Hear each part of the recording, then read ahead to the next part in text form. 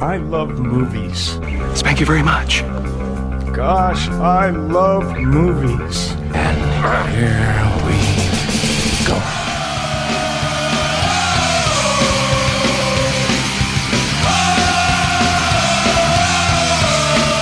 How's it going, everyone? Welcome to the Grindhouse Podcast. And this week we are joined by our friend Christopher from the podcast The Regrettable Century. How you doing, Chris? Not bad, man. How are you guys? Thanks for having me on. I'm really tired. Chris from the Regrettable Century. Hey, that's my secret podcast. We don't talk about that one. That's where Chris speaks in tongues. Or was it the Gerbils? Gregorian chants. Just Gregorian chants and speaking in tongues. The Gerbils Century. Gerbils. It's my alternate history podcast where I talk about what the world would have been like if the Nazis were gerbils instead of humans. Yeah, that could be like a kids show on The Man in the High Tower or something like the Gerbils, you know. It's like a Nazi Mouse Guard. Rescue Rangers or something. Yes, it's like Mouse Guard, you know. Or Mouse Guard, yeah. Yeah, but Nazi. Oh man, Mouse Guard's so good.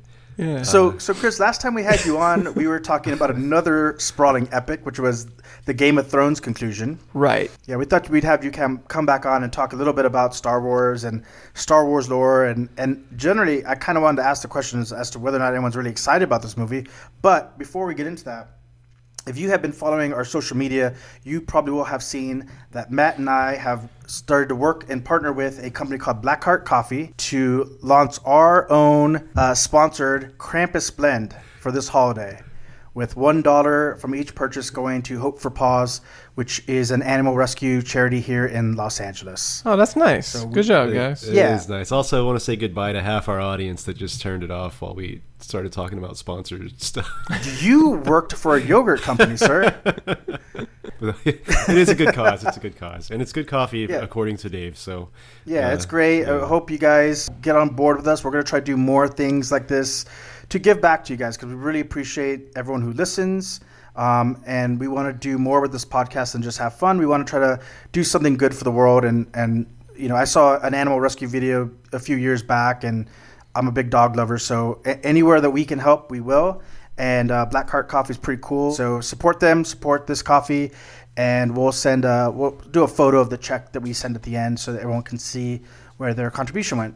There you go. Look, if your listeners have a problem with sponsors, that means they hate capitalism, and then get out of America. How about that? Whoa, now. Whoa. And speaking of hating capitalism, if you hate capitalism and you want to get out of America, Christopher, your podcast, The Regrettable Century, not the Gerbils Century, which is a different podcast, is a pretty awesome podcast as well. And according to Spotify, was one of my most listened to podcasts over the summer and fall. Nice. I didn't listen to any podcasts on Spotify. I did that all through my iTunes app, but yeah, I'm sure it would say that this one was on there if I looked. There you go. Of course it would. So here's the question, guys. The new Star Wars is coming out in 2 weeks. We all grew up big Star Wars fans. Mm-hmm. Are you excited? How excited are you? I am far less excited than I have been for a Star Wars title in quite some time, and I kind of feel like The Mandalorian stole my excitement that I would have reserved for Star Wars, right, because I'm enjoying that one a lot. And I don't know, I can't get amped about the big saga movies, or this big saga movie anymore. I mean, I got tickets. I'm gonna go see it on opening night because tradition. Yeah. And I'm going to enjoy it at least a little bit, but I'm just not as amped as I used to be. What about you, Matt? I'm not excited. I saw the trailer last time I was in the theater, and I just felt like they were trying too hard. And I don't know. I mean, what are they doing? Like, nothing's new. Nothing's new happening in this movie, really. The characters that they've introduced in this new saga are cool, but I just feel that it's just wringing out the towel for every last drop of water. It's I don't know. It's just it's not something that interests me very much, honestly.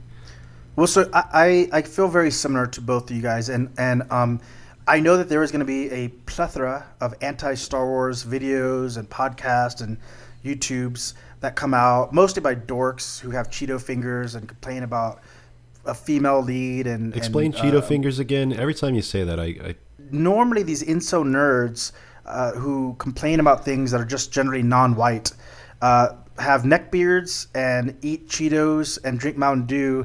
They practice poor hygiene, Okay. and therefore you can see the residue of Cheetos in between their crevices of their nails. it mixes with the dirt, so it's like a kind of a burnt orange, like a Yes. Wow, that sounds horrible. So this is not going to be one of those podcast episodes, but I do think that there is something legitimate to the lack of excitement from people our age for these new movies. And I had a couple of theories why, and I want to kind of throw them out to you guys. My first theory that I have is that it's just a generational thing. You know, when the first Star Wars trilogy came out, we were all babies. You know, and it was really our father's generation that was of that right age. You know, I think my dad was probably 25 when the first Star Wars movie came out, you know? And so our love for Star Wars came from I'm not saying this is for everyone, but I think I can speak for myself when saying my love of Star Wars, beyond just the content of the movie themselves, is really rooted in a bonding experience with my father. You know, like growing up, my dad loved those movies because he was a young man when he saw them. And by the time I was a bit old enough to watch them, it was something we shared together. He bought me all the toys. I mean, it was just something that reminds me of my childhood, right? Right. And of course, because I love them, I will always love them and I'll always have that connection with them. And now I'm of the age or close to the age that my dad was when the prequels came out, and they're just not for me. Like, in theory, some of my sensibilities should be much different now at closing on 40 than they would have been 5, 6, 7, 8, 9, 10-ish. Do you guys feel like there's any validity to that? I think that the years in which I was completely uncritical of media that I consumed are totally over. So, like, I can't just see a movie and enjoy it just because it's got things that I like laser guns and lightsabers, you know? But I don't think that rings true for me because I thoroughly enjoyed Rogue One. I thought it felt like Star Wars to me. And that's what's missing from a lot of these newer titles, is that it doesn't feel like Star Wars to me. And I actually really enjoyed the Solo movie as well. Totally did not expect to. I thought it was going to suck, but it felt like Star Wars to me, you know? But interesting, I wonder, if you look at Rogue One, and largely if you look at Solo, they don't follow the same beats that the first Star Wars trilogy followed. I find it interesting. I wonder if, you know, because for years, right, Empire Strikes Back was my favorite movie of all time. Right. And then as I got older, that got replaced by Blade Runner, you know? And as I've gotten even older, it's probably been bumped by Rogue One. And I think the reason that I like Rogue One and why I hear what you're saying about it feeling more like Star Wars to me is because I think it actually feels more like Blade Runner to me than New Hope. It feels like a more mature science fiction story epic than the original trilogy would if I saw it brand new, and certainly the newer movies that are very much a clone stamp of the patterns of the first trilogy. Matt, how do you feel about that? I just haven't thought about Star Wars in a long time, and it doesn't feel important or relevant to me anymore. And I do go see the new ones on the opening day in theaters. We've kind of made it our company Christmas party the past couple times there's been one. And it's fun, but I feel like I am definitely not thinking about the films when I leave later on, and so I don't know. I like what you're saying about Rogue One, that it feels like Blade Runner, and honestly, I have to say I might give it a watch. Yeah. When I say that it feels like Blade Runner, because I know Mark at the Grave Talk podcast is going to roll over in his Grave Talk, but I don't mean it's actually like Blade Runner. I mean it's a mature science fiction film in the way that Blade Runner is to me, right? And I feel like the scope of it feels more rooted in maturity and than the traditional hero's journey. So I hear what you're saying, and I kept thinking back as I was thinking about this episode and why I don't feel quite as excited about it. I was thinking back to our Ghostbusters episode, and I was thinking about what you said, Matt, about how those things that we liked as children, at a certain point, you don't have to, but many of us move on from them. You know, and like you might be into something when you're a kid, and then you discover skateboarding, and that's no longer cool, and then you discover girls, and then you discover whatever, and that's okay. There's nothing wrong with your taste maturing, and like Christopher, like you said, your ability to consume content without any critical thought, that time in your life has gone. And there's nothing wrong with that. But I think that sometimes we look at these movies that come out that are sequels or prequels or in the connective universe of something that we enjoyed that we consumed when we didn't care so critically about what we watched, and we don't connect with them as in the same way, and therefore they don't have that same feeling. They don't invoke that feeling that we got when we were kids. So to me, I kind of feel like I might be in a unique position to understand this, and most people aren't. And that would be that Rogue One to me feels like a war movie from the 1960s. Like, I don't know how familiar you guys are with like Where Eagles Dare and The Dirty Dozen and Guns of Navarone. I know that I ain't no son of a bitch. Oh yeah. I think, because you're saying it's more focused on, because I do know the plot of Rogue One, because it's basically the same plot from Star Wars Jedi Knight, the video game. So, but it feels more like it's focused on a mission. It's a glimpse at something in a longer war, and you get to see this cool, people working together and all the logistics and all the things that had to come together to make this mission work and happen. And it is more interesting because it feels more like a real story. Right. Yeah. And it's got that whole like, I don't like you and you don't like me, but we hate the Empire, so we're going to do this kind of thing. Yeah. That it's a dynamic in all of those like, World War II movies from the 1960s. And so that's what I really liked about it. I kind of felt like that worked really well to tell a story in the Star Wars universe. And it's kind of like the vibe that not Clint Eastwood, that Tarantino is going for in Inglourious Bastards, Absolutely, yeah. I actually think that Rogue One captured that feeling a little bit better, even though Tarantino was working with the same like setting that the World War II movies were set in. But because of course he had to smear his Tarantino-ness all over everything, it kind of like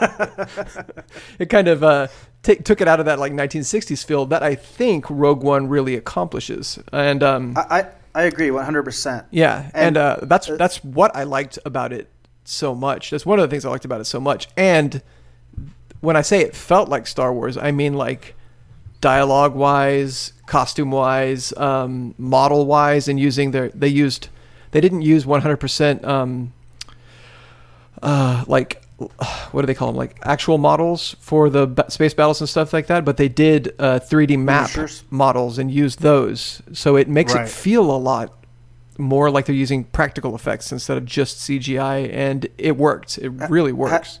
It has more texture, I think, to it. And they used a lot of Ralph McQuarrie's drawings that he like concept art for the original trilogy that got thrown out. They took a lot of that and made that into the artwork for for Rogue One, like the Black Stormtroopers, the Death Troopers, right? Mm-hmm. Like those are Ralph McQuarrie artwork. The ship that they are airdropped in, that's from Ralph McQuarrie. So it feels like it's from the imagination of the original creators of Star Wars. It feels more like that, and I think that's what I'm getting at when I say it feels more like Star Wars. Story-wise, you're right. It doesn't use that whole Joseph Campbell archetype of the hero's journey, but yeah, I think more so aesthetically than story-wise. Well, here's another thing. So I was reading a Forbes article about the Star Wars. Star Wars, since it has been owned by Disney, right? And Disney's ownership of Star Wars has been much maligned, and I think we talked about it in a previous episode about the what is it? I forget the phrase that I even used back then, but there's an integrity that's attached to something when it belongs to its creator, and when you change creator, or when you change who is the controlling force, some of that integrity or authenticity gets challenged. But I don't think it's that, and I didn't know exactly what it was until I saw this article and I saw the breakdown of how Disney operates things. So if you look at franchises or if you look at brands that Disney has purchased, and you look at Pixar, you look at Marvel, their model is to churn out movies, right? So if you look at Pixar movie releases before Disney purchased them, and you look up after, it increases like threefold. However, with Pixar films, they alternate between the original movie and a sequel with new content. So you never get like Frozen 10. You get Frozen, and then like 5 other movies that are musical, cartoony, things, and then you get 10 years down the line, Frozen 2, right? With the Marvel movies, while there's an interconnective universe and they kind of springboard the next movie at the end of the previous movie, they are all generally their own stories, right? It's not one. There's a loose arc, but Spider-Man is a Spider-Man tale, and the Hulk is a Hulk tale, and so on and so forth, right? Mm-hmm. And again, the output that they're doing is massive. But if you look at Star Wars, since they purchased them, largely you're getting one linear storyline churned out, every couple of years. And sure, they do prequel stuff, but it all still kind of generally follows the same timeline, with the exception of The Mandalorian, right? So, and even maybe to some degree Rogue One, even though it's pre-connected to A New Hope. But if you look at, and that begs the question, okay, so we talked about, Matt, when did we talk about the Terminator movies? We talked about them a little bit when we did the Future is Doomed, right? Yeah. A couple episodes ago. Did we need more than 2 Terminator movies? No, definitely not. Was there anything gained from stretching that story out in any way that's meaningful? No, and I think in fact money was just lost. I believe. I don't think any of those movies made money. That's good point. So we talk about Joseph Campbell. Like I would make the argument that the original Star Wars trilogy was a perfect hero's journey that concludes magnificently. Mm-hmm. And we didn't need anything else because and nothing that they've added since then has really advanced the story in any way that captures the imagination like the first trilogy. You introduce the farm boy coming from the backwater area, raises to be a hero, hits the complications that make things worse in the second movie, and then he eventually rises up and he succeeds in his ultimate goal, which is the redemption of his father. It's perfectly neat, buttoned up, packaged. And yet, for some reason, when movies like Terminator get these endless sequels, they're criticized for the endless sequels. But we don't think about Star Wars in that same way. We don't think that these movies are like Halloween 6. The Curse of Michael Myers. They're just continuing a story that was done. I think about it that way. I have when I first heard they were going to make the Part 7, I guess. My thought was, wasn't everything resolved in Return of the Jedi? Like, why would they need what epic tale in this war could start up again? And they say, oh well, they have a rebel force, and it felt like it was it felt like a very unnecessary movie, but then it felt really unrealistic because it took this rebel force and it gave them firepower and weapons seemingly bigger than the Empire, where they it was like they were doing reenactments from the first film. So we saw a planet get destroyed in the first film, so they're going to destroy a whole solar system of populated planets. Everything had to be bigger, and if the Empire was defeated, why is this little rebel uprising, not rebel uprising, well I guess it'd be a rebel uprising or a insurgency or whatever the First Order is, why would they be kind of a bigger threat than the Empire seems to be at this point? I don't know. It just felt like it had a lot of stretching, a lot of explaining. I think what I would have liked to have seen, and I kind of think I need to watch The Mandalorian because I think I'll get this with it. But what I would have wanted all along is there is something there in expanding this story, making maybe not the story, but the universe. That George Lucas made a really cool sci-fi sandbox with just really cool concepts and a mythology, like sci-fi with a mythology. That's a really neat thing that doesn't happen a lot. Usually, you don't really get a science fiction universe with a actual working religion. You might have something like Frank Herbert and Dune, which has a lot of weird spirituality and kind of religious undertones. But aside from that, science fiction doesn't have something that's a full mystery. You can practically pray to it and get results. And they could have expanded that universe into things that have nothing to do with that main plot line. And it could have made a lot of cool stories that wouldn't even need the word Star Wars in the title. That could, like The Mandalorian, for example. So I think and I am excited to see The Mandalorian, but I think I'd be a lot more excited to see if it came out 10 years ago or 15 years ago. So, go ahead.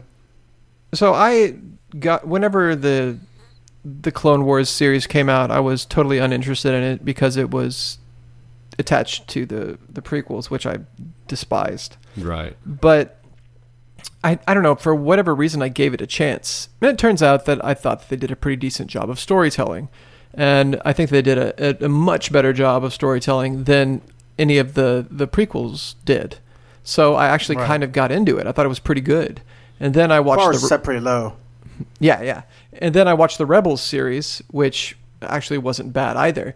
And it turns out that the producer of those shows, who has a whole hell of a lot to do with the writing and the character choices and aesthetic choices, is this guy named Dave Filoni. And he's the one who's the showrunner for The Mandalorian. He's got a lot of creative input into what goes on in The Mandalorian. And so whenever I found out that he was going to be attached to that, so it's going to be like directed by Jon Favreau, I think, but yeah, he produced it. Yeah, I think he directed one episode. Yeah. Okay. And so he's producing it, but Dave Filoni is basically in charge of all of Disney's Star Wars related television content, and he's like the showrunner for The Mandalorian. And he's got a lot of creative input in it. And whenever I found he was attached to it, I was just like, oh, well, this actually might be pretty good. And it is, and it feels like a Western to me. And it's supposed to. It's supposed to be like a spaghetti Western, but it's set in the Star Wars universe. So it's got a totally different feel, but it still feels and looks like Star Wars, because I feel like that George Lucas always wanted to do a bounty hunter underworld crime series set in the the outer reaches of the galaxy, and I think this is sort of his ideas from back in the early days of from back in the early 90s, whenever he was thinking about putting out this program. This is a lot of his ideas sort of brought to life. It may be, and I don't want to canonize George Lucas too much, because he did make the prequels. Oh no, I'm talking about early 90s George Lucas. Yeah, it's a lot different than late 90s George Lucas. But let's take a second just to explore that. Like, how do we all feel about George Lucas? I mean, like, personally? Yeah, like when you think of George Lucas, positive, negative? Like, what do you think of that guy? I think that it's better to burn out than to fade away. Yes. I feel like George Lucas was good by necessity. Necessity made him good. He didn't have the resources that he needed to do what he wanted, so he had to compromise and work with other people who can help him bring his vision to fruition. He had a lot of people that he was butting heads with in making things.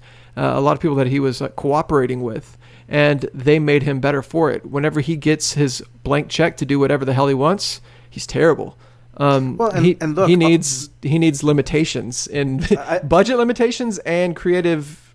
He had to get people that didn't want to work with him, so he had to compromise his vision, and his vision needs compromise, apparently. Well, honestly, look, I mean, the whole origin of Star Wars was that he originally wanted to remake Flash Gordon, and he couldn't get the rights to Flash Gordon, and so then he made Star Wars, borrowing heavily from Japanese films and the traditional hero's journey, and like as Christopher is saying, like partnering and collaborating with different people, because he was a young filmmaker, young and hungry, and had a vision, and I'm a firm believer. I don't know how you feel about this, Matt, but that like limitations actually make you the most creative. When you know what the box is, you know how to move beyond the box. Necessity is the mother of invention, right? Yeah, exactly. By the time the late 90s came around, he was the prince at the top of the tower who could do whatever he wants. And we saw the end results of that, Yeah, he's made so many questionable decisions. The thing, like a George Lucas story that comes to mind is, I guess, him versus the Library of Congress. Do you guys know what I'm talking about? No, I haven't heard this. When they decided they were going to start including films in the Library of Congress, they wanted to have this archive of important American films. Mm-hmm. Yep. And I don't know if it was the first, but it was one of the first films that was going to be in it. It was Star Wars. Mm-hmm. And so they went to George Lucas and they asked, we're looking for an archival first print of Star Wars. We want to put it in the Library of Congress and preserve it. And he says, no, I won't give you that, but I've got a remastered version of Star Wars that we've just finished, and you can have that. And they say, no, we don't accept remasters into the Library of Congress. That's not the point of preservation. Well, I don't Right. like the original Star Wars. I want to preserve this remastered one. And you remember the remastered Star Wars. Yeah, It of course. was ridiculous. All the stuff he added and all the stuff he took out and changed. I mean, it was what drugs was he on? What vision did he have that made him think he was improving that film to the point where he wouldn't even let the Library of Congress give him the honor of having the original Star Wars in there? And think about how long it took to even get a release of Star Wars untouched from the original cut, and so that's weird to me. He's a weird guy that makes weird decisions, and I don't know where he's coming from. I think that and by all means, please chime in, Mac, because like of any of us, you sort of live the artist's life, and I think that oftentimes artists want to tinker into oblivion, and if and most of the time you're not allowed to, right? And there's something to be said for instinct and things being created in the moment that are magical. And if you tinker and tinker and tinker to perfect it, what you take out of it is its soul. And I feel like with Star Wars, because it was the film that no one really gave a chance and then became this like mega blockbuster to end all blockbusters, he was given this unprecedented control over his own work that, unlike most artists who have to hand off their work into the public, he was able to sort of wrestle control of it and tinker until it just became a shell of its former self. I had the pleasure of being able to watch Empire Strikes Back on 35 millimeter in the Alamo Drafthouse. The original or the remastered? No, 35 millimeter original. Like, nice. Oh, that's on amazing. Film. It was yellowed and damaged in places, and I don't know. It was great. It was really cool. A friend of mine had a birthday party there. Like, he's friends with the people that own the Draft House, and they let him just have a theater for free and nice show and they brought out a 35 millimeter version of Empire Strikes Back, and it was amazing. And what really sucks is that's not really available to us anymore. No, there is a really cool community of people online right now that are collecting old laser discs of Star Wars, which are probably the best quality you can get of the original film. Yeah, and they are using some remastering technology, but it's not in the same way that George Lucas was using it. It's there. It's we actually have the technology now to get digital prints of stuff like a laser disc and start upscaling using AI algorithms and upscaling the resolution to make it actually look more like the original. And so there's some really cool groups online. I can't remember the names of some of these guys, but they're doing what they can right now to gather together all every little bit of Star Wars we can get of the originals and make something that will be most like an original print of the film. So to the point that it finally, I think a few years ago, even encouraged Lucas to, I think he released a Blu-ray version of the original trilogy, and it came with the old, like a laser disc cut of the original film that you could watch too. But there was some issues with that. I can't remember something with the sound or something. But it's just a bummer that it's so difficult right now in this day and age to get an untouched original version of the film we all love. Well, and it's funny we spend the time talking about the original trilogy and what that means to us. But is there anything to the fact that this new trilogy just isn't for us? We're three guys pushing 40, but these new movies that we're not really connecting with. I'm sure of that. No, I think it's aimed right at us. It's a nostalgia fest. I'm saying that trailer I watched, man, it was pushing hard, just like, hey, motherfucker, nostalgia.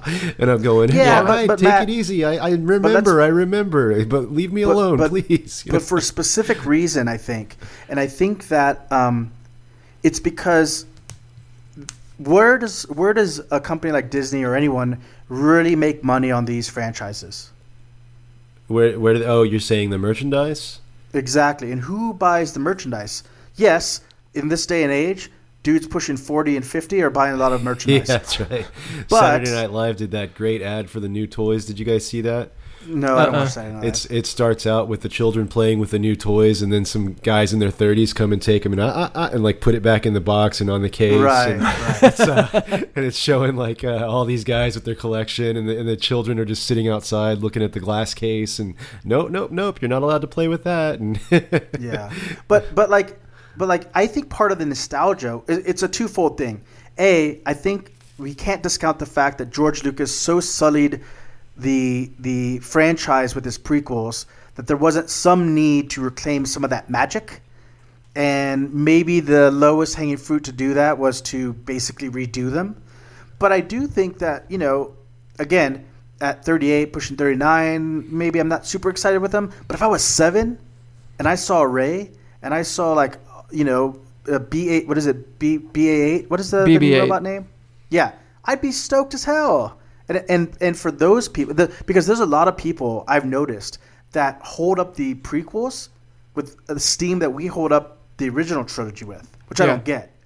And so I think to some degree for fans, there's a little bit of a letting go process and moving on to things that are aimed at us a bit more. And we mentioned it earlier, The Mandalorian, I think, is aimed towards us. It's a cool series, man. Go ahead. I take issue with this for the sole reason that I think it lets Hollywood off the hook for a general trend in just bad filmmaking that I think that a lot of blockbusters are guilty of, and it's done through like breakneck pacing, streamlined dialogue that doesn't leave anything to the imagination. It's just like boiling down what could be complex relationships between characters to a few scenes that are like epitomized in like one-liners, and it's basically like the Marvel movie format but superimposed on everything else. And it's not just the Marvel movie format, but it's just like it. And I think that's what the 3 latest Star Wars films, or the 2 latest trilogy films, are guilty of. And I think you've heard me complain about this before, Andrew. Sure. Is that pacing is what bothers the shit out of me. And it's in every single blockbuster that you watch. It's just like someone walks into a room and says, like, the problem is happening. And then they're like, well, how do we fix it? And they're like, I don't know. And then that's it. That's the whole scene, Yeah, right. And it doesn't, there's no like drawing out what the problem is through dialogue and the solutions that people are coming up with and aren't able to quite arrive at being, and it's just, to me, it's filmmaking by algorithm. They're like, exactly how long can we keep people in the seats? And well, listen, I don't disagree with any of that. Yeah. I do think that I have a lot of respect for Disney as a historical sort of monument. But you're right. I mean, they're McDisney. Yeah, that's what they do. But also, let's be honest with the original trilogy. How complex were some of those relationships? I mean, if you look back at the original trilogy with the same eyes you're looking at the current one, maybe the pacing is a bit better, and certainly it's not quite like, the Marvel formula where it's like end with a big CG battle, but it ended with a big special effects battle. It's true. Very similar. I think if those movies came out right now as is, they might be better. I don't think they'd be that much better. I don't know. And that's where I say they're not really for us, I think of Luke, staring out into the sky, dreaming of what's out there, and hoping he can get into college, right? Wasn't he? That was his kind of... Yeah, he was going to go to the Air Force. Imperial Academy. Yeah, and just how he's staring out there. I mean, and that landscape, and that was so relatable and so cool. Here's the other thing. I think the original films were actually really well made, good films. But here's the other thing. Yeah, they're great films. They're good, well-made films. But here's the other thing. We talk about this with horror, right? Often repeated on the show. Why are the best horror movies connect to the anxieties of the time that they're made, right? Mm-hmm. So let's look at 1979's Star Wars. We're just barely past Vietnam, right? All that is kind of settled down, and we're entering into Reagan years, and there's this return to this desire for this more simplistic thinking, right? Like you came out of Vietnam, and then we went to disco in the 70s, and people just partied away their life. And it's a lot of that social upheaval kind of was starting to quiet down in a lot of ways. And then with Reagan, you had this rebirth of like nationalism. And what is Star Wars if not like sort of an analogy to America and Russia and this like overly simplistic idea of good guys and bad guys? And it's a very simple tale. And I think that there's a part of that, like even the idea of like Luke looks out into the distance because he wants to join the Navy. Do you know what I'm saying? Like, are millennials who are coming of age now, or zillennials who are coming of age now, is that something that's relatable to them? Yeah, because he wants to get off his situation. He wants to get out of his little town and get to bigger, military. more amazing things. Well, that's the opportunity. Well, I know, but he had. doesn't. Yeah, he doesn't though. He joins the people that are killing the people in the military. Right, but what I'm just saying is any of that? Luke becomes a jihadist and like blows up a military base with like 200,000 people on it. You know. But like, look at the movies that were popular in the '80s, right? Red Dawn, Top Gun, Star Wars. Like, I'm not making any judgment on it, other than I think that there's something to be said for taking that kind of storyline and imposing it on the 2010s and asking it to relate to the audience in the same way that it would have in the basically the early 80s. I just think that sometimes those themes aren't relevant to the time frame. Maybe in 20 years it will be, but I just don't see that that's as relatable right now to a young person growing up in the Trump America. Maybe not. I don't know. But I do have to say that I do like the Kylo Ren character. Yeah. In the new movies, because I think that he perfectly encapsulates exactly what you're talking about, which is like a try-hard wannabe, like, LARPer of some sort of past authoritarianism that's just like totally insecure and just hates his dad for like, I don't know. He seems to me like he's a poser. He's like an alt-right, alt-right dark Jedi or whatever. So I thought that was pretty. That was a pretty cool usage of, a modern archetype to tell a story. I just wish they would have made the story a little bit better, Yeah, and look, I think the much maligned Rian Johnson installment did make some attempts to make the mythology that they'd established in The Force Awakens a little bit more relevant to today's society. But again, that was met with backlash from a bunch of Cheeto fingers who were pissed off that it wasn't a bunch of white British dudes fighting one another. I liked that movie better than the first one. You did or you did not? I did. The second one, it was interesting. I thought the second one had a lot more going on. The one thing that in that one though that just killed me was when the casino world. I actually went to the bathroom during that part, so I didn't see it. Good move. Speaking of, Chris, your theory about rhythms in movies, I was really confident after that I could like sense them so well, because something was going on in that right before the casino scene, and I just went, this is the boring part, I'm sure of it, and I just went to the restroom and I came back. And later on my friends were like, yeah, you missed the best part. That was the best part to go, but no.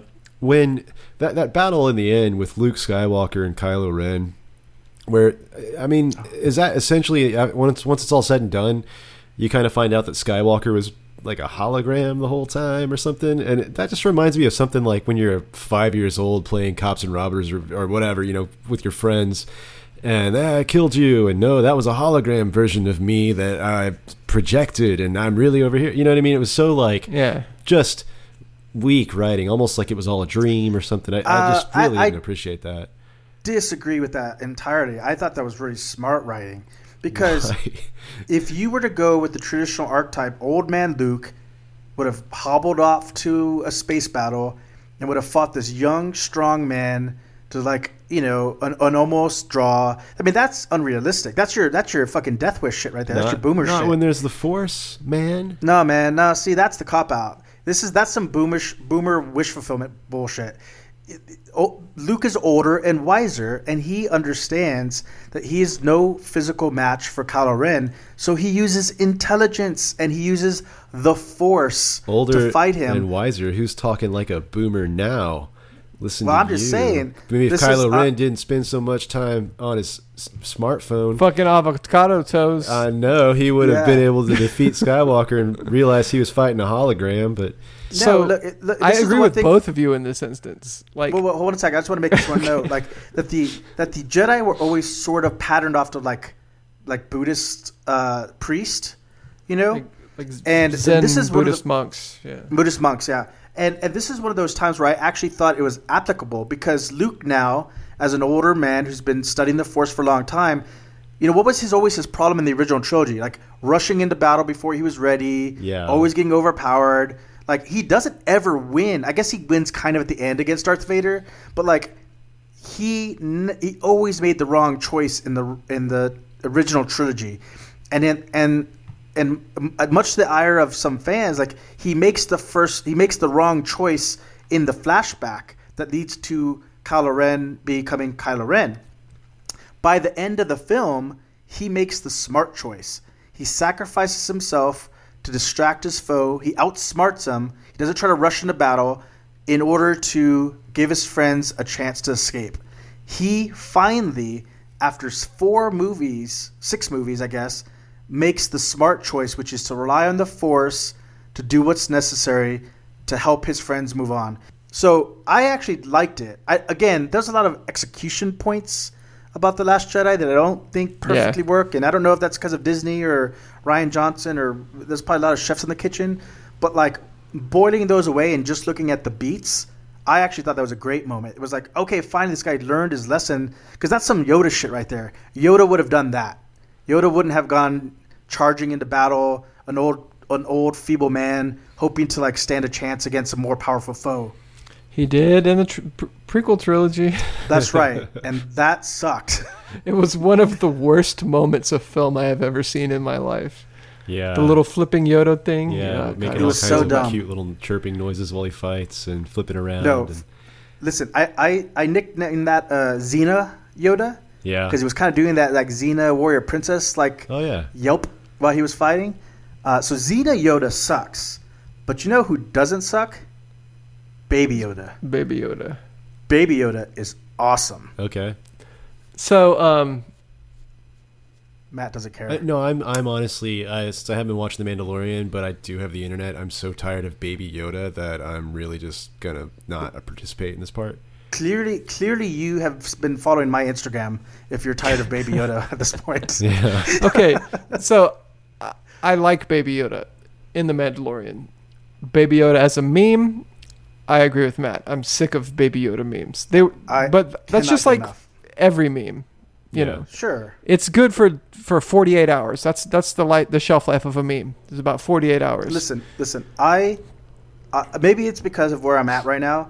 I am currently working 15 hours in the freezing cold, you know, far from home, and every once in a while I check my phone and I see Baby Yoda turning on The Reigns of Africa by Toto, and it brings me a little bit of joy in my otherwise stressful day. I love it. I can't get enough of it. He's not actually Baby Yoda, Matt. I know because you haven't seen it, but Yeah. he's just of Yoda's species, and he's a baby. Yeah. But his name is Baby heard that he's not, because it's not the past, right? It's No. No, Yeah. no. His name It's- is the child. the child, right? I did hear a cool Named- story from the set though, that they were considering doing some CGI for the child, and Werner Herzog himself, one of our favorite director, filmmaker, artist extraordinaires, just apparently went Peace be nuts upon his name. Yeah, yeah, totally. But apparently he just kind of, not went nuts, but it just kind of let them know, you're a bunch of cowards if you do that, because the puppet is Yeah. amazing and it looks perfect. Puppet is amazing. It's good. He said in an interview that when he saw it, it brought him to tears, and that when they removed the puppet to leave room to do the CG version, he said, "Leave it, you cowards." Nice. Yeah. It's awesome. I do want to point out that it is basically good puppetry. Gizmo from the Gremlins painted A hairless green. gizmo. Yeah. Yeah. you're not wrong. Right. But I to love be Gizmo. fair, it's just a smaller Yoda. Gizmo is just a smaller hairy Yoda. Yeah. Yeah, Baby Yoda, Baby Gizmo. Maybe this is What would a full-grown Gizmo look like? Gizmo, I think they just I don't think they get much bigger than that. I think they're like we don't Pomeranians know. or something, you know. You know what he would have looked like? He would have looked like who was the guy from Bogus Journey? Oh, Station. We were talking Station. about that. Yeah, he would look like Station. That's what Kinda. Gizmo Bigger goes up ears. into.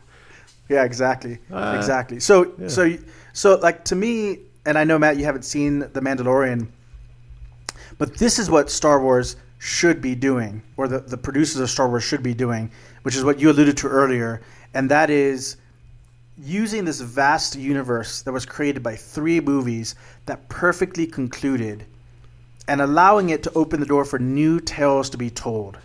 Not just backstories of characters. You know, even Rogue One, as much as we enjoy that, is essentially based on a throwaway line from A New Hope. Yeah. And in the same way, again, even though I enjoyed Solo more than most people did, it's based on a throwaway line also from A New Hope. So you took this one little line, it's like, let's tell about that. And that's fine. There's nothing wrong with that. What was the line? I don't think I'm familiar with that. Which one? From which one? The throwaway line. From which one of them? For Solo or for Rogue One? Either of them. I don't. Yeah. So in A New Hope, right before they do their suicide run on the Death Star, they talk about how the plans for the Death Star came at the deaths of many people died to get us these plans. Oh, by the way, I'm sorry. I need to point out that is not the plot of Jedi Knight. That is the plot of Star Wars Dark Forces from 1995, a DOS game that is very important to me. So that, I do need to point. Wait, you're not thinking about the Bothans line, right? Is it many Bothans died to bring us these plans? Yeah, that's from Jedi, and it's referring to the second Death Star. You're right. Yeah. Sorry. Well, it's basically that line, but applied to New Hope. It seems like. It's what Rogue One is based on is the idea that the Death Star plans were beamed aboard this vessel. You know, remember that Vader is questioning. Right. And the culmination, the end scene is the plans being beamed aboard that vessel, right? Right. And and one of the greatest scenes in cinematic history, which is the Darth Vader hallway scene, which is great. I have seen that. That was pretty cool. It's incredible. It's essentially a horror scene. It's fucking in a Star Wars terrifying. movie. It's so good. Yeah. And it's great because, again, as a kid, Darth Vader, or Dark Vader, as I would call him as a kid, looked scary. But as an adult, you needed that. He looks formidable. He looks scary as hell. I think I agree with the idea that Star Wars universe should be used to tell stories that aren't directly related to the Skywalker, bloodline trilogy or saga, whatever, at this point. It is. Because I think that a lot of the stuff that I like from the Star Wars expanded universe, old and new, has nothing to do with the Skywalkers, right? I think a lot of the novels that have come out that try to expand on the saga are bad, and the ones that don't are good. Same with the comic books. Outside of Admiral Thrawn series. The Admiral Thrawn series is telling a side story. I mean, Vader's involved in it peripherally, but it's the Admiral Thrawn series was pretty great. But I'm specifically thinking more of the new Star Wars universe. Yeah, right. Yeah, not the old one. That was my favorite book series.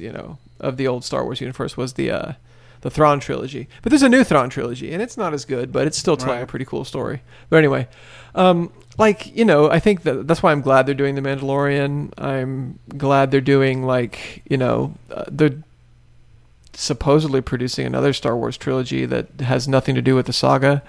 I don't know where that's landing, because that was supposed to be done by the creators of Game of Thrones, and they've left the project. Yeah, they have. I don't know if that's actually happening. Well, it is. It's just going somewhere else now, I think. Oh, okay. But, I don't know. And to me, I know I've got this sort of irrational sort of forgiveness that I keep giving to Star Wars, and I keep giving it a chance, even though I'm disappointed with what's given to me. And it's definitely a nostalgic thing. It pulls on it hits the right triggers deep in my brain, like pleasure sensors, because the way that TIE fighters sound when they fly by, and a lightsaber warming up, it gets me. So I give it a lot of passes that I wouldn't for anything else. As I get older, I realize that a lot of the things that I loved growing up, are filled with really toxic fandom now. Star Wars is one of them. I think comic book movies, we talked about how mad Marvel dorks got when Scorsese said that he didn't care for them. Pro wrestling is filled with the most toxic, bigotrous type fans. And I think that there is something to be said for as we get older and the things in our life as an adult become harder. Be they, some of us have been divorced, financial hardships, the standard of living dropping, watching, violence increase, whatever it may be. The world, the horrors of the world are so much more evident to us as adults that for some people, maybe even a lot of us, we cling to the things that brought us happiness as children and hold on to them with a fever that can at least develop into something that's unhealthy. And I think that as the world, again, depending on your viewpoint, the future is bright or the future is doomed, we tend to look backwards and we tend to be very forgiving of things that on some level evoke that same feeling that we had when things sucked less. Oh, yeah. I mean, you've heard me say this before, that I think that almost none of the art that I've seen come out in the past few years, specifically Hollywood is what we're talking about, right? I think has almost none of it has any value.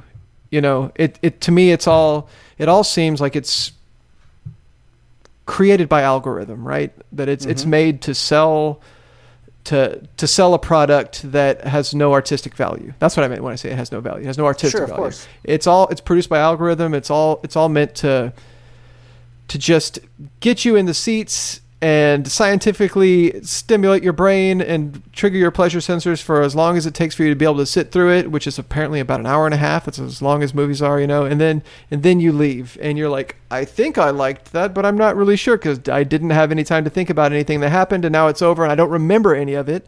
So I guess that was fun. I like it. And that's what it seems like all movies are like to me these days. And of course there are notable exceptions. Yeah, and I think part of it is that art has on a grander social level lost its value. And I think that if we look back to, say, the turn of the century, however you felt about Napster and file sharing and all those things, I do think that there's blame all around, but I do think that generally speaking, the value of art dropped. You hear it all the time from full-time musicians about how hard it is to make a living. And I'm not talking about Metallica. I'm talking about all musicians. It's very difficult to sell albums because people don't value it anymore for various reasons, technology, et cetera, et cetera. And I think that with movies, the appreciation for movies and the quality of movies simultaneously has dropped in a lot of ways. And therefore, and the cost of going to a movie has skyrocketed. So therefore, people go to the movies less unless they're drawn into this sort of the pop sensibilities that are applied to movies. Someone told me, maybe it was you, Christopher, about the Mariah Carey "All I Want for Christmas" song. Yeah. Okay, so and correct me if I'm getting this incorrect, that statistically it's the most perfectly written pop song to be infectious. It was that it hits all of the notes that it needed to hit in order to trigger your brain to think Christmas. I watched a video about it, and it's they laid the chord progression over a dozen other classic Christmas songs, and it's basically it hits on all cylinders, just everywhere it needs to hit to trigger Christmas in the American brain. And they engineered it like that on purpose, so you would hear it and you'd think, this is a classic Christmas song. This is what I always thought. I always thought it was Mariah Carey's version of a classic Christmas song. And right. Yeah, it's basically this song is scientifically engineered to make you like it and think of Christmas. It's amazing. So I think, and that's music these days and right. movies these days. It's just production of art by algorithm. Correct. And part of that is because they're trying to fit, they being the bigger studios, because there's lots of art out there that's excellent, right? We're talking about blockbusters. We're talking about big studio affairs, and they're trying to figure out how to get you to spend $50 to go to a movie, rather than saying we got to lower the cost of movies, therefore we can take more chances You look at a movie like The Irishman, right? Which is great. I don't know if you guys have watched on Netflix yet. I want to though. I got lucky and saw it in theater, and it's such a great long film. But I could see why no studio wanted to take a chance on it, because I heard a lot of people say it was boring, and it's people who when I heard them say, "Oh, that movie is so boring," I'm like, "Oh, cool, I'm gonna go watch it." Yeah, because whether people's appreciation of art has diminished to this point, or they've been browbeat into not understanding and valuing art.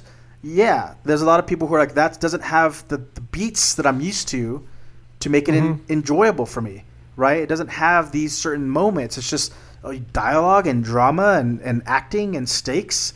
Where's the explosions? Where's the schlock that helps me enjoy this and justify my ticket price? I think it's less likely that there's been a major cultural shift like you're describing. I think it's more likely that the industry itself has gained a better awareness of what can generate income and what can't. And so the rules have changed. It's not that audiences are less likely to be able to appreciate things or interpret things. We don't need more explained to us. That's the stuff that we talk against, that kind of boomer back in my day, blah, blah, blah, bullshit that we know isn't true. Yeah. Kids are just as smart. Everybody's just as smart as we used to be. It's just that the kind of risks that studios are willing to take are practically illegal because of like the corporate, capitalist system that says if you lose your shareholders' money with a obvious risk, you're gonna the consequences for that are pretty serious. And so I think a lot of times filmmakers come with or screenwriters or creators come to studios with really great ideas, and the studios can recognize that these are great ideas and they love them and they want to make them happen, but then they have to let their experts comb through and just remove all the stuff that's too risky, and then put in the things that they know also trigger, ticket sales. If let's say you have a script, can you imagine a script of a major science fiction film or action film that doesn't have a love interest? And that's ridiculous. How many actual, true to life action stories, cop stories, have a love aspect to them? In the newspaper. You know what I mean? It's an absurd thing, but every film has to have it. And I think that's what we're seeing more of. It's more industry side and it's less cultural shift. It's just like I think it's a little bit of both. And I look, these experts don't really exist. There's no experts that remove stuff. They're producers. There's producers that work for the studio, and the producers in theory, it's a taste making thing. And it is risk aversion, and it is trying to guesstimate what makes a hit, but it's also just taste. Like I've seen, granted on a smaller scale, but I've seen stories come in. I'll give you a great example. There was a story. It was a horror film that was brought to us by when I was at my old job, and it wasn't a great script, but it had a lot of potential there. But the producer had a real aversion to bullying stories. She just didn't like them, even if the theme of the story was ultimately anti-bullying. The fact that there was so much bullying throughout it, like in the same way as like say The Craft or something, she just was like, I can't see any value in this. And so I think that I've seen it lots of times. Like these are people, executives are put in a position where they should not be, which is they're looked at as creative forces, but what their ultimate job is to be a financial force. And that's where I think a lot of the disconnect happens. But I also think that, like, I don't know. I don't think you could take society off the hook either, because, I mean, nu metal was a thing, So was disco. So I don't like a lot of 50s music. I mean, come on, man. This thing that we've declined, our culture's declined, and we're just not as with it as our parents' generation was. I hate it. I think it's ridiculous. The idea that the new Star Wars movies aren't as good because our culture is has different needs. The attention spans have gotten so short. All this stuff. I think people recognize good quality stuff still. It's just sometimes I do think it's just harder to get it out into the mainstream because it's too risky. Well, that's part of it, but I also think that go visit a few message boards about anything, and I think your opinion on humanity will plummet pretty fast.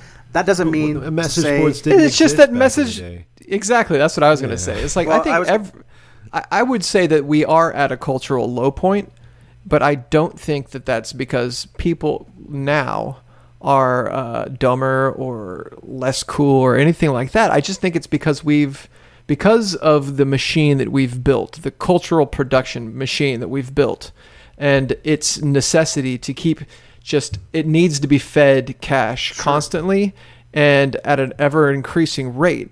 And there must be a higher, higher profits every single year in order for any venture to be considered successful, that we are starting to cannibalize the things that we used to do that made culture good. That's what I mean. To put things very simplistically, that's what I think. I think that, like you were saying before, we're unwilling to take risks and risks are the things that drive expansion of new concepts. And yeah, exactly. It's impossible for us to experiment and to take risks and to produce new things because it might not turn a higher profit than it did last year. It might only turn a profit that was equal to last year, or slightly less, and that is totally unacceptable. So we have to be safe. We've got to produce by algorithm. So culturally, what is being produced by our society is at a low point, and that's because I think, and people are going to disagree with me when I say this, is because capitalism has totally outlived its progressive potential when it comes to cultural production, in my opinion. I think that we've completely shifted to a neoliberal sort of supply side economics in all aspects of all production, and that includes art, especially art for mass consumption. Right. And I think that the only good art that you're going to find is art that bucks the expectations of the industry, and that is not going to receive a wide distribution. And of course, like I said earlier, there are always exceptions to the rule. There is always going to be that one film or that one artist who bucks a trend, and there's just a smart person that recognizes that it's still going to be a moneymaker and then pushes it out there. Well, I think a great example of that is Joker, which I think if you removed, if you removed the DC fresh coat on the outside of that story, would never have been released. Yeah, that's true. Yeah. That was less a DC movie than it was just a wholesale criticism of austerity politics in society, and cutting social programs and the way that we treat each other in an atomized late capitalist society. I think that's what Joker was about. And I think I really enjoyed that movie. I didn't expect to. Yeah. I thought it was going to suck, but I enjoyed it a lot. And Todd Phillips got a lot of heat in some of his interviews, and some of it justifiable, but I think that's the joke of Joker, is that they slipped one by. They had to paint it with some, much like the character Arthur Fleck putting on face paint, they had to paint on the Joker sort of exterior, the Batman DC exterior, in order to get it released, the story that really was just a strong story. And a couple of loose tie-ins just to make it all part of this greater world got the release that he would otherwise never have garnered on its own. Yeah, maybe. I do think, though, just one little thing about Joker. I think if it wasn't a Joker story, and if it was, it just would have been a Taxi Driver ripoff, and I don't think it would have been as well received. Even by us. I think we would say the movie was okay, but I liked it better when it was called Taxi Driver. They just remade Taxi Driver.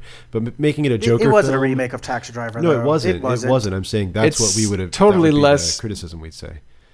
The Joker in it is less romanticized of a figure than... Travis Bickle? Yeah, exactly. Absolutely. I think Travis Bickle's... The character of Travis Bickle was a romanticized figure. He's someone who's... had enough, you know what I mean?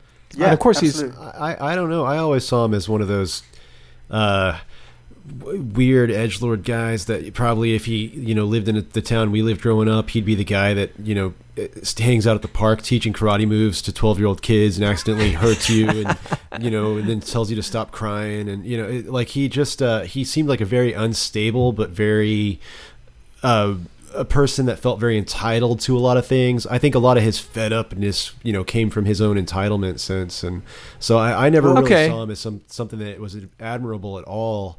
And I found him becoming a hero in the end to just be really incidental and kind of funny.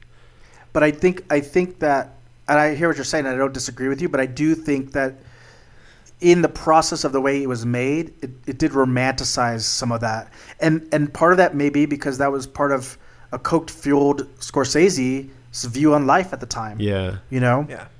Could a Joker-style Joker-style dark story be told in the Star Wars universe?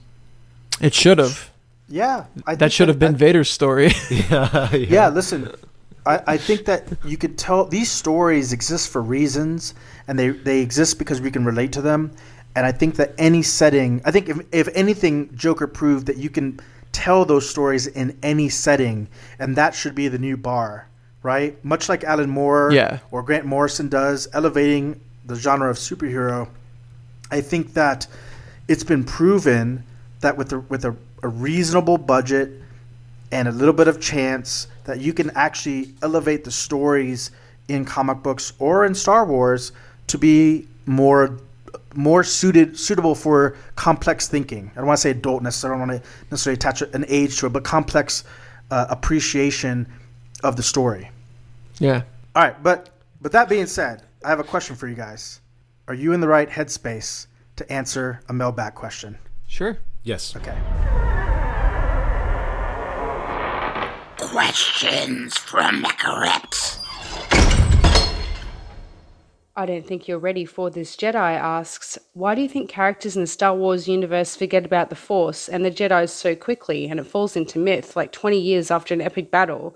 How does news travel in the Star Wars universe? Is the Star Fox News just refusing to cover the slaughter of the younglings? Ooh, Star Fox News. I like that. That's pretty good. I do like that too.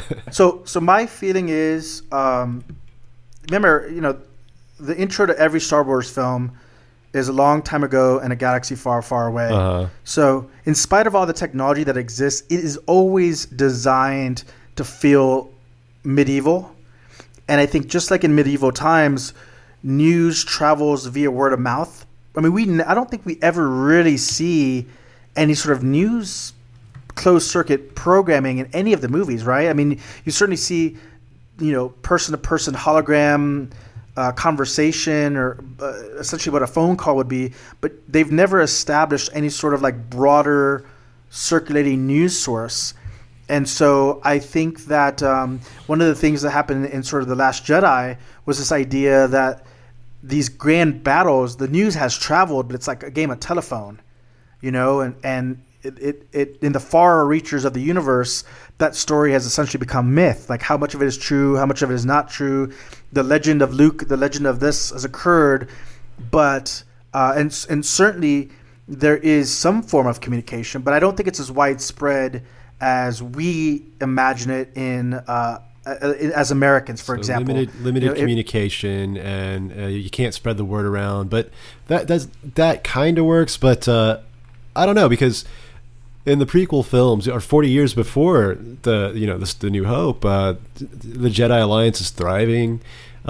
People are pretty aware what Jedis are, and then by the time Star Wars happens, Darth Vader's getting angry because some of his subordinates are talking about his superstition and his dead superstition and stuff. You know what I mean? Like they're kind of acting like, why does he believe in this old religion that no one believes in? When 40 years ago, that was the dominant order of the galaxy. But there was a finite number of Jedi, and there was only and so I think people that knew it was real. That's what I'm saying, though. Well, but what people knew it was real, because I think that if you look at the prequel movie, well, there's a lot of failings in the prequel movies, but you got to remember, we're essentially following a military campaign throughout the series. We never spend, and this is, I think, one of the faults of the Star Wars saga as a whole. We don't spend a lot of time in communities. Sure.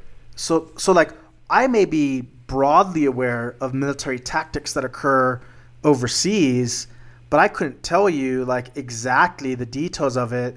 And if I heard about some I don't know. I'm trying to relate it to like sort of American imperialism. If I heard about some crazy ship that did some, some airplane that did some sort of maneuver, like I might vaguely have heard about it, but I wouldn't have an intimate knowledge of it in the way that, say, we do as the audience, because we've followed these battles as a third person omniscient. Okay, yeah, maybe limited communication. That could be the reason. That's a good explanation. I have a little simpler explanation. I think that it's not so much that that people have just forgotten about it. I think that like we're in a modern world right now where religion still permeates a lot of our world, and once it just starts to die down in popularity enough to the point, I mean, even right now we can say stuff like, "Man, that old religion, that's old way of thinking." And so I think it might be more akin to that, where people were already kind of tired of the stupid religious force thing. Like, all right, I heard force witnesses knocking on their door trying to tell them about it and stuff. And so by the time it just got 40 years later, it's a little less popular. People don't have to hear about it all the time, and so they're already saying stuff like, that old dead religion. Why are you wasting your time? And not only that, but like, is it Donnie Yen? Yeah, Donnie Yen's character in Rogue One, I thought, really sort of exemplified where the idea of the Force is, which is like, most people think it's like hokey nonsense. It's like, oh yeah, this guy believes in the Force, and you could argue whether or not Donnie Yen actually had any ties to the Force at all. So how much of the idea of the Force was just sort of like talking about Santa Claus, talking about like Force. The Force was never popular. But Chris, you've got an idea here you want to get out. This is canon via the extended universe. Okay. Is that there's been a massive disinformation campaign by the Empire during the years in between, the 40 years in between, to make it seem like the Jedi were, first of all, mostly corrupt, and whatever Force abilities they did have, they used for evil, and blah, blah, blah, blah, blah. So the idea of the Force as a religion has gone out of favor. And by the time the Battle of Endor happens, pretty much nobody cares about the Jedi, knows about the Jedi, believes in or cares about the Force. And then, Luke Skywalker does some crazy shit with the Force, and, the rebels become heroes. And then 20 years later, you're to the point where, like, did any of that stuff even happen? What is all that? And that's because in the preceding years, as sections of the galaxy surrendered to the New Republic and are incorporated back in, they largely keep the structure of government that they had under the Empire. So you have people being reintegrated back in that were, like, part of the Empire that become senators in the New Republic. And so there's this giant voting bloc in the Republic that is all essentially holdovers of the Empire that's still keeping with that Imperial line about the Jedi. And then they try to downplay the things that the Skywalkers did. Say, oh, they're exaggerating. Luke Skywalker didn't use the Force. He's exaggerating. There's no new Jedi. This is all, it's still continuing with that disinformation campaign. And even though General Leia or Princess Leia is this person is like this hero in the rebellion. The fact that she's Darth Vader's daughter is leaked, and that's used to smear her. So nothing that she says about what happened is taken seriously. So what you're saying is the Empire essentially used the tactic of fake news. Well, I think our questionnaire nailed it. It was Star Fox News. Indeed, Star Fox News, exactly. Right. And there is like a HoloNet, that relays news, but it's not like really talked about in the way that, like, there's the Star Fox News Network. It's basically just that it's that web. if you're pro Leia, you believe it. If you're not pro Leia, you don't believe it. And then there's the vast majority of everybody else in between who is not affected by it and doesn't care. So would you say that there's a dark sort of a net undercurrent news traveling site, like a Force Chan? There you go. There you go. You got it. You got the pun you've been wanting. Good job. I've been searching for that one. I'm proud of you. Well, Christopher, thank you so much. I hope that yeah, of course, man. We hope that you had fun rejoining the show. And I like talking about nerd things. I love it. And we have to give a special shout out. We talked a lot about The Mandalorian our frequent friend of the show, Jude Walko, is actually in The Mandalorian. I believe it's episode 3. So when you Is see, he? Yeah. So we can offline about what scene he's in, but he was a featured extra in a big battle that happens with Carl Weathers. And so he's one of the bounty hunters then. Yeah.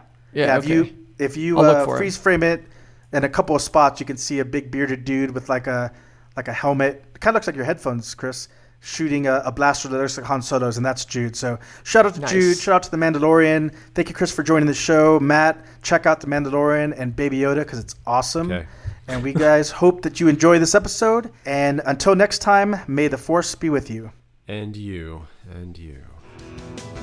You're listening to the Grindhouse Podcast on the Star Fox News Network. Please follow us on Instagram at Grindhouse Podcast or listen to us every Monday on iTunes, SoundCloud, and now on Spotify.